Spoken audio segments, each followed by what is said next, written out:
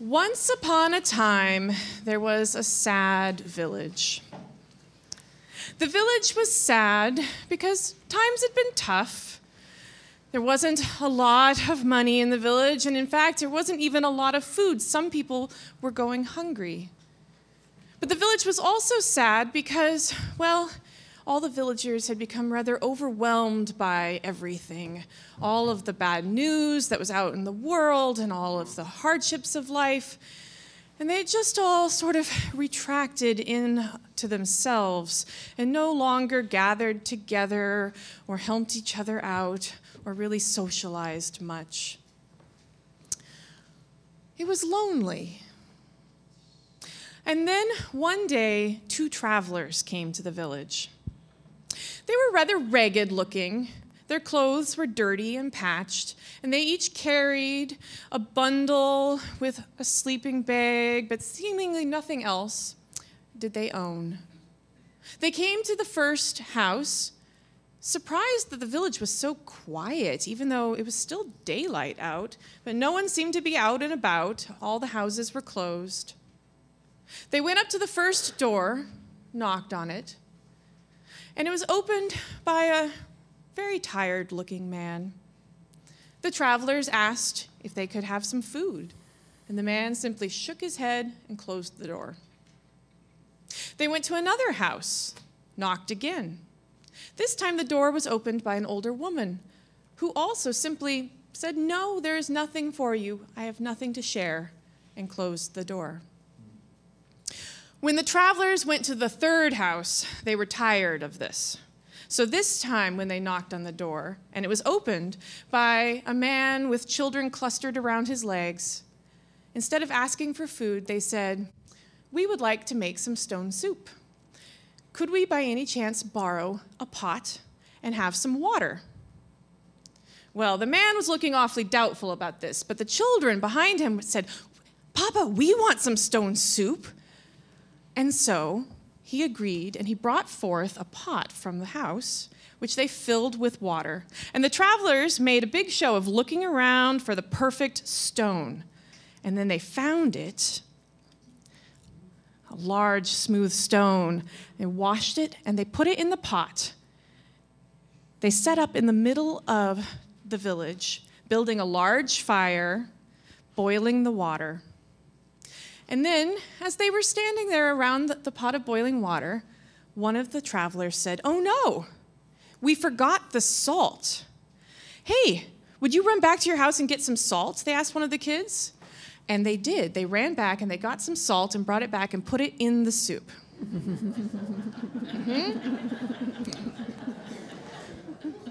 The water boiled for a while longer, and then one of the travelers said, "You know, this stone soup looks awfully good, but I always really like garlic and onions in my soup. Do you know anyone who has garlic or onions?" Well, the children did, and they went and got those villagers who brought onions and garlic for the soup. Everyone stayed to watch the water boil, smell it, and then the travelers said, "Potatoes would be awfully nice. Do you know anyone in town who has a potato or two that they could share?" And sure enough, someone did, and they went and got that villager who brought potatoes. Next were carrots. "Oh yes, we need carrots for this soup." And of course, they knew someone who had carrots and brought those. Strangely, a large zucchini appeared without anyone asking for it. And that too was added to the soup.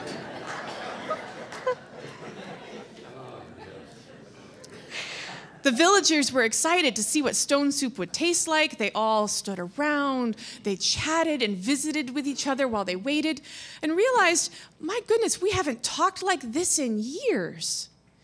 When the food was done, bowls and spoons appeared, cups and things to drink, why some people brought bread to share, and everyone ate together. It was like a party.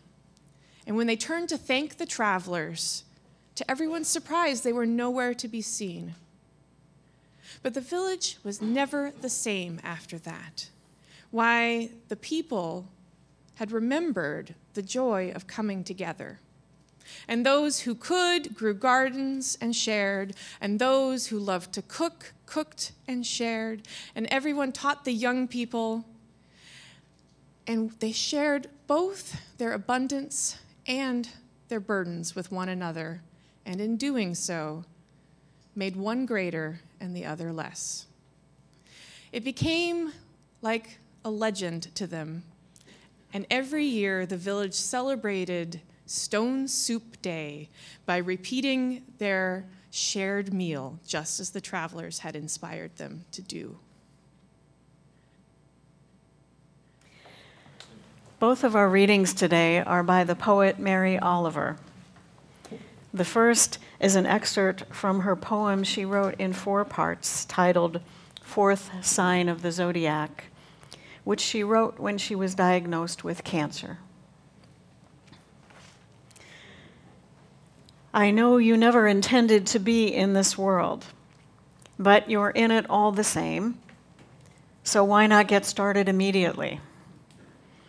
I mean, belonging to it. There is so much to admire, to weep over, and to write music and poems about. Bless the feet that take you to and fro.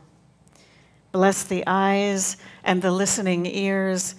Bless the tongue and the marvel of taste. Bless touching. You could live 100 years. It's happened. Or not. I am speaking from the fortunate platform of many years, none of which I think I have ever wasted. Do you need a prod? Do you need a little darkness to keep you going or get you going?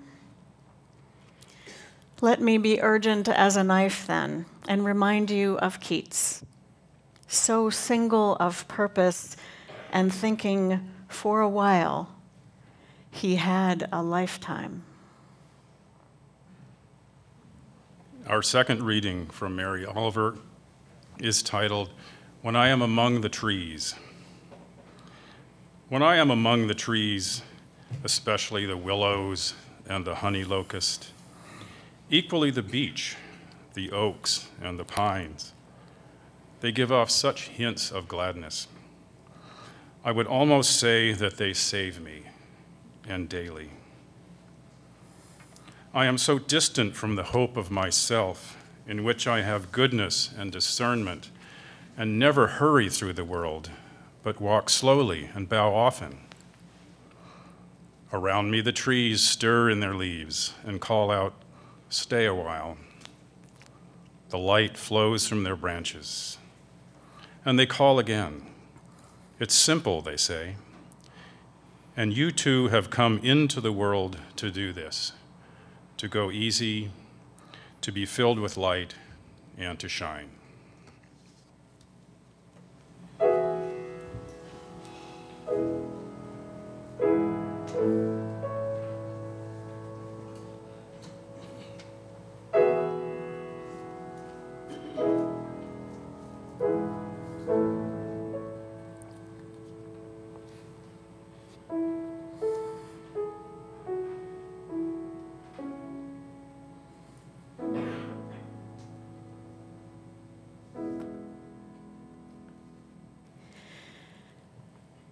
In this great turning we shall learn to lead in love. In this great turning we shall learn to lead in love. All month long we've been singing We Shall Be Known, which mentions this great turning. Now, this phrase has been around for more than 30 years, but has really gotten more popular in the last decade or so with the work of author and political activist David Korten and author and environmental activist Joanna Macy.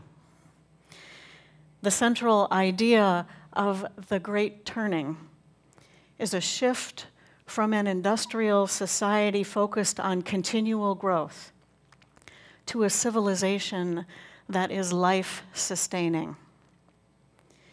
An industrial society is based on extraction of resources for one-time use, which creates waste that is not usable for anything else.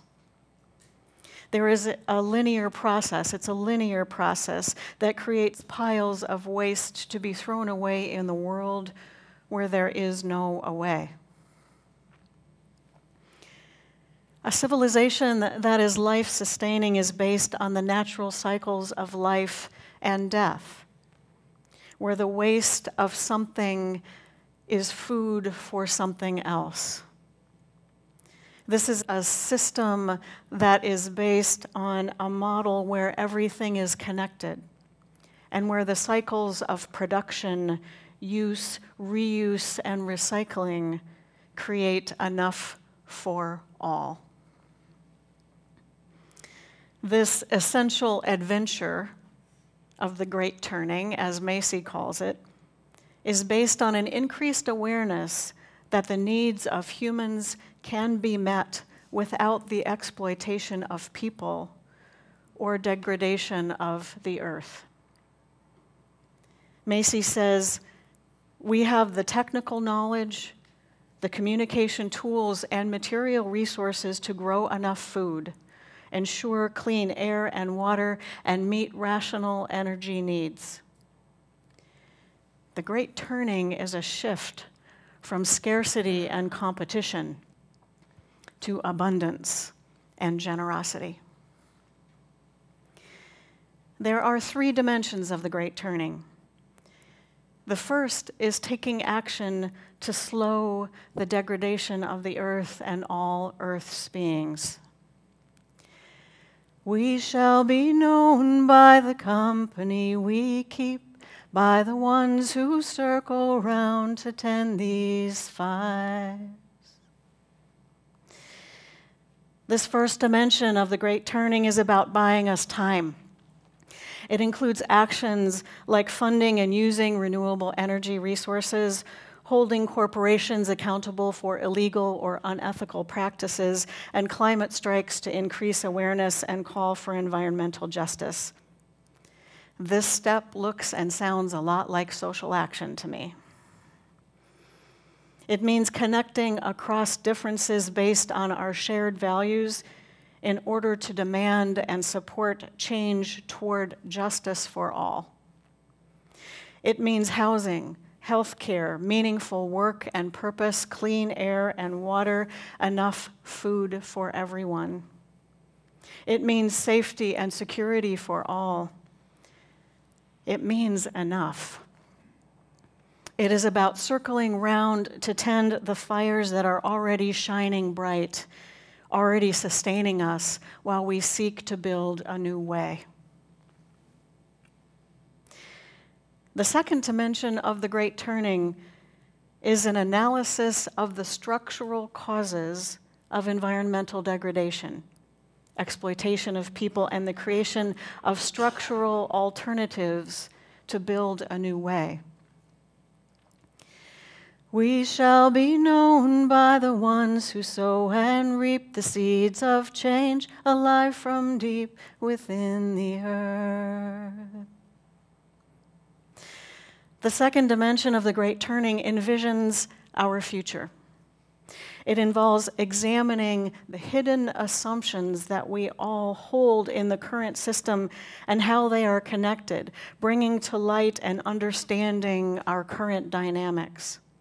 So one example is bringing to light the assumption that continuing and accelerated growth is possible.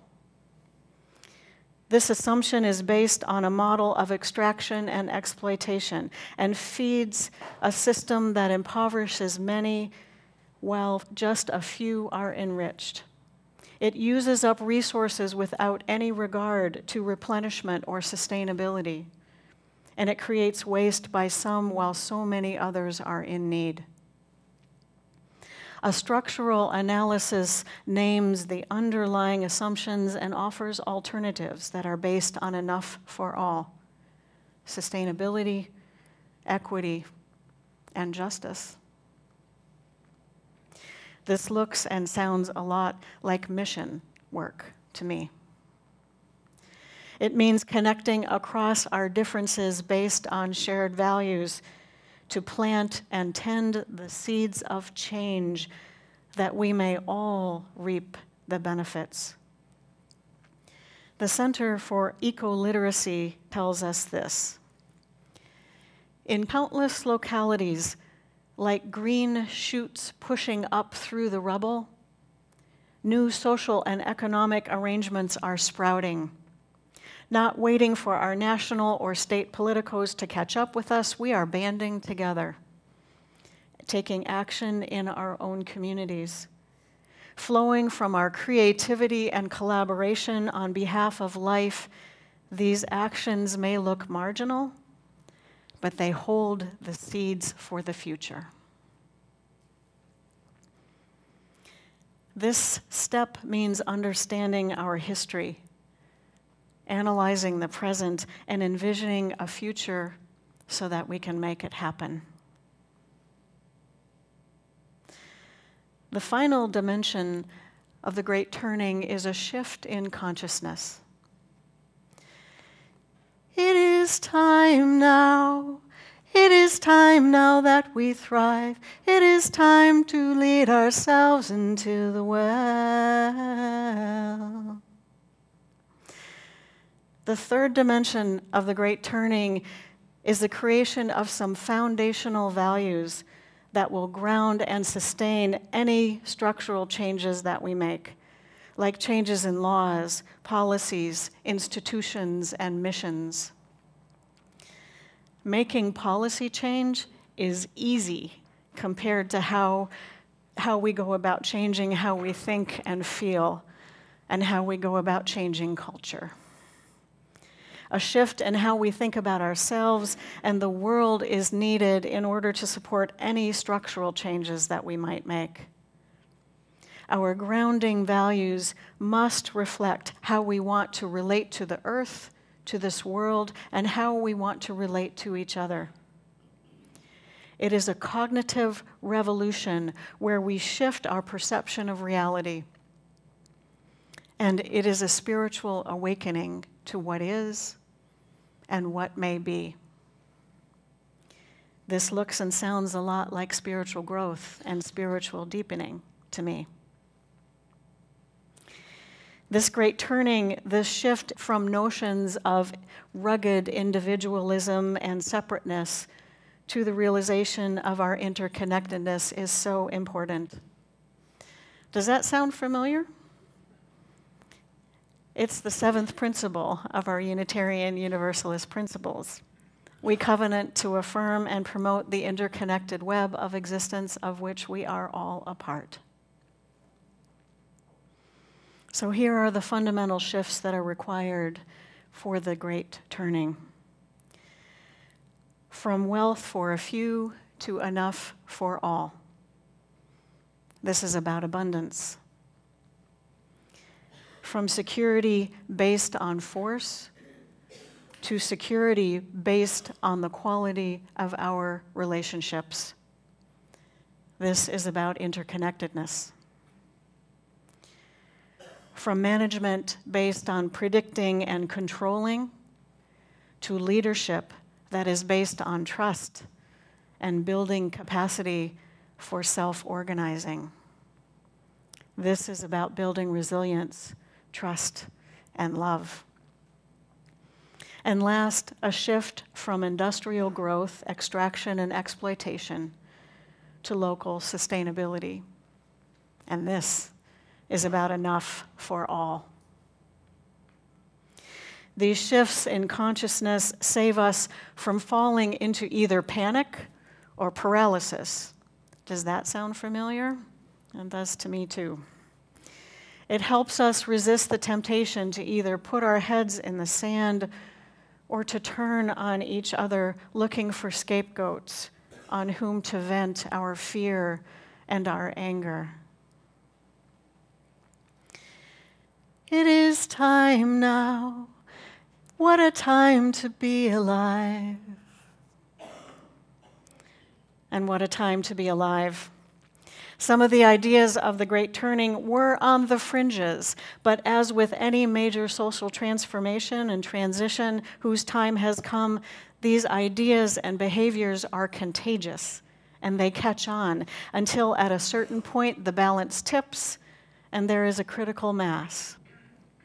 What was on the margins becomes mainstream. So Macy and many others assert that this great turning is already underway, although it is not recognized by everyone. It is no longer on the margins to drive an electric car, or to ride the bus, or to pedal a bicycle for transportation.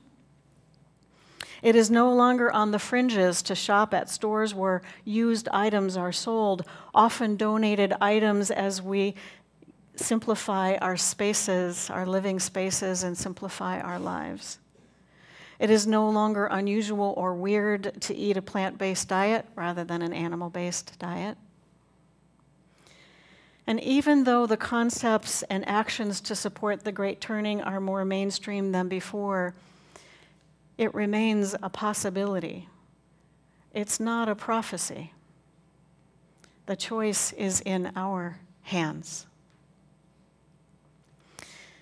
For the past several weeks, I've met with many of you to have a conversation about what is on our minds and in our hearts as we envision together the future of OUUC. We have talked about welcome and space in the sanctuary. We've talked about generational differences and how we might bridge those.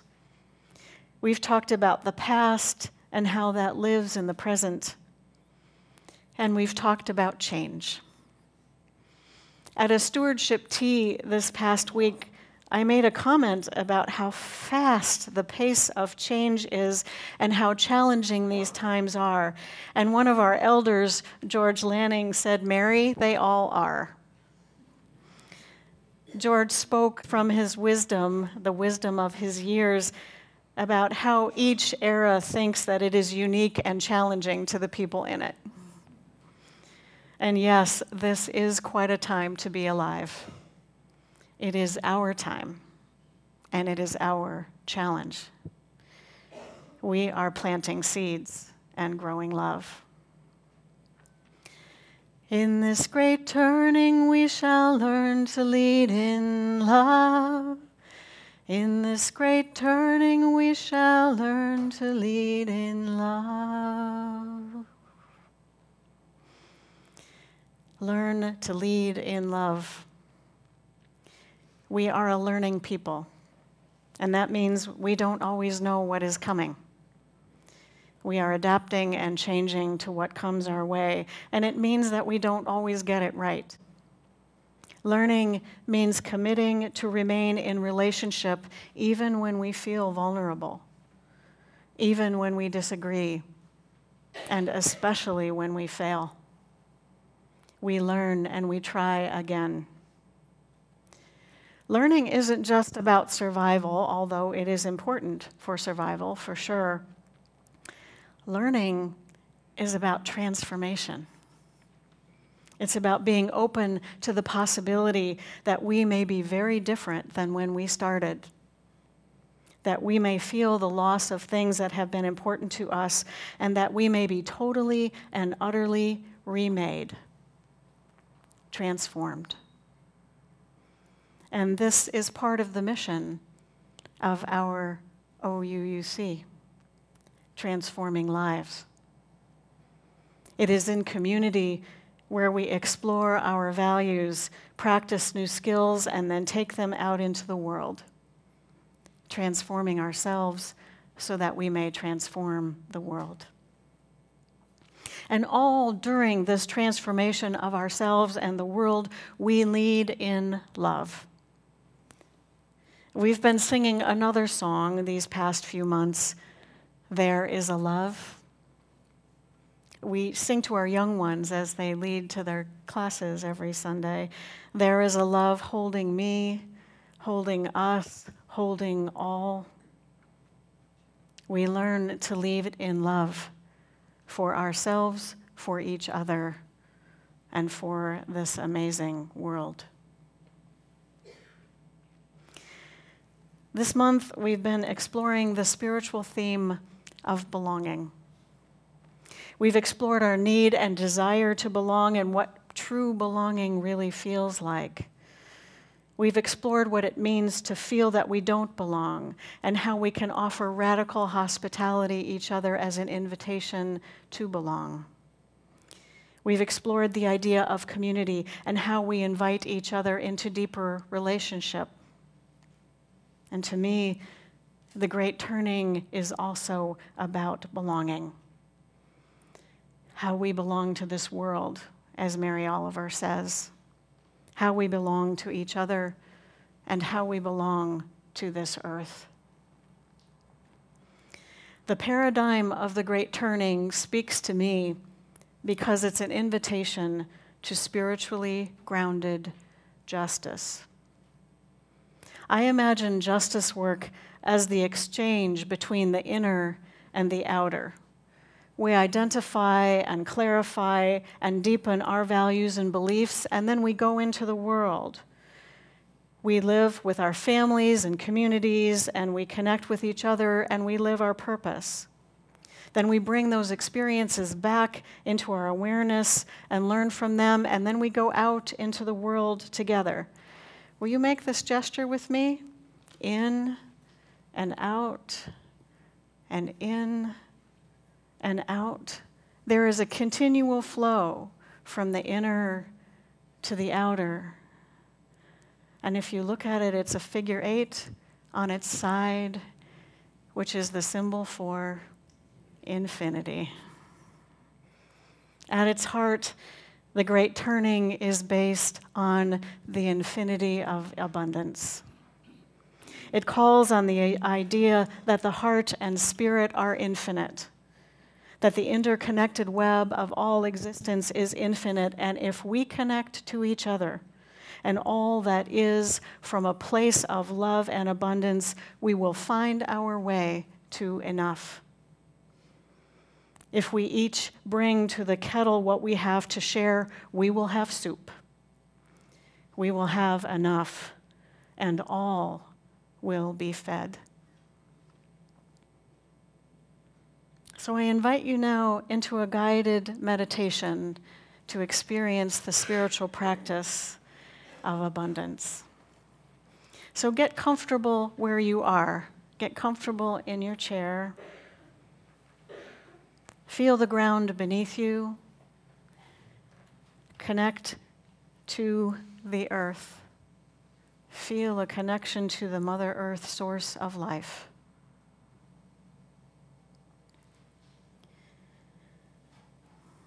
Relax your shoulders. Breathe in and breathe out. Relax your gaze or close your eyes if you are comfortable.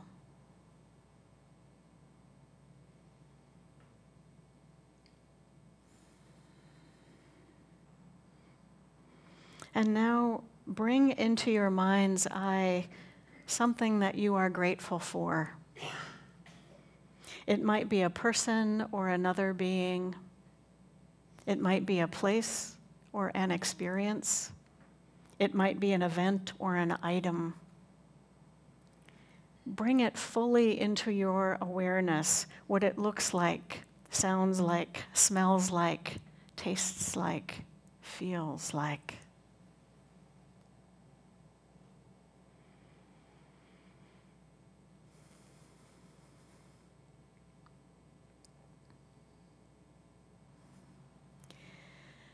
As you hold in your awareness with love what you are grateful for, notice the feeling of gratitude within your body. Where do you feel gratitude in your body? Is it in your heart, your chest, your core, your belly? Is it everywhere?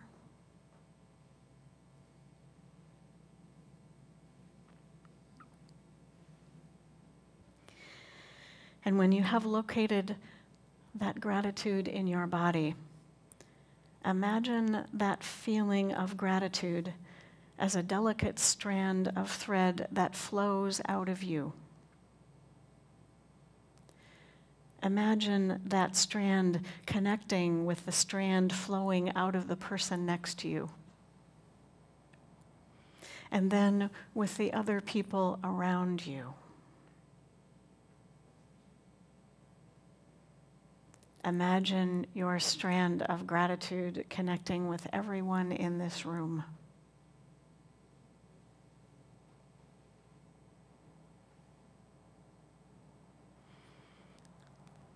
Now expand your vision to imagine your strand of gratitude connecting with the strands of everyone in this neighborhood, in this city, in this state. Imagine the web of connecting threads.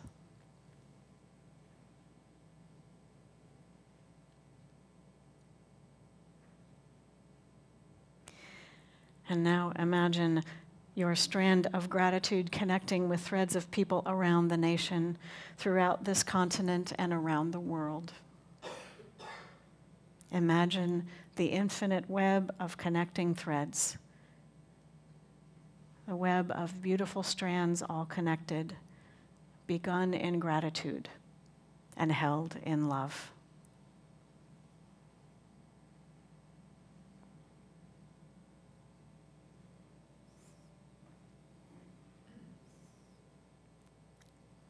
Now return your awareness to your strand of gratitude and follow it back into your body, into your place of gratitude. And notice that feeling now.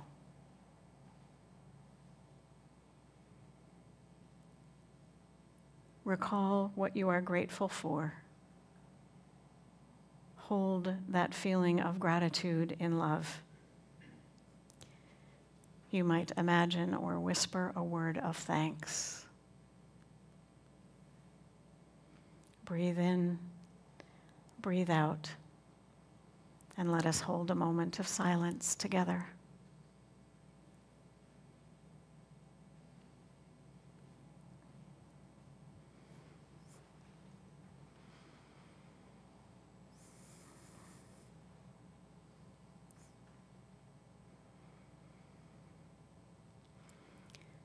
May we find the courage to recognize abundance in ourselves, in our community, and in this amazing world.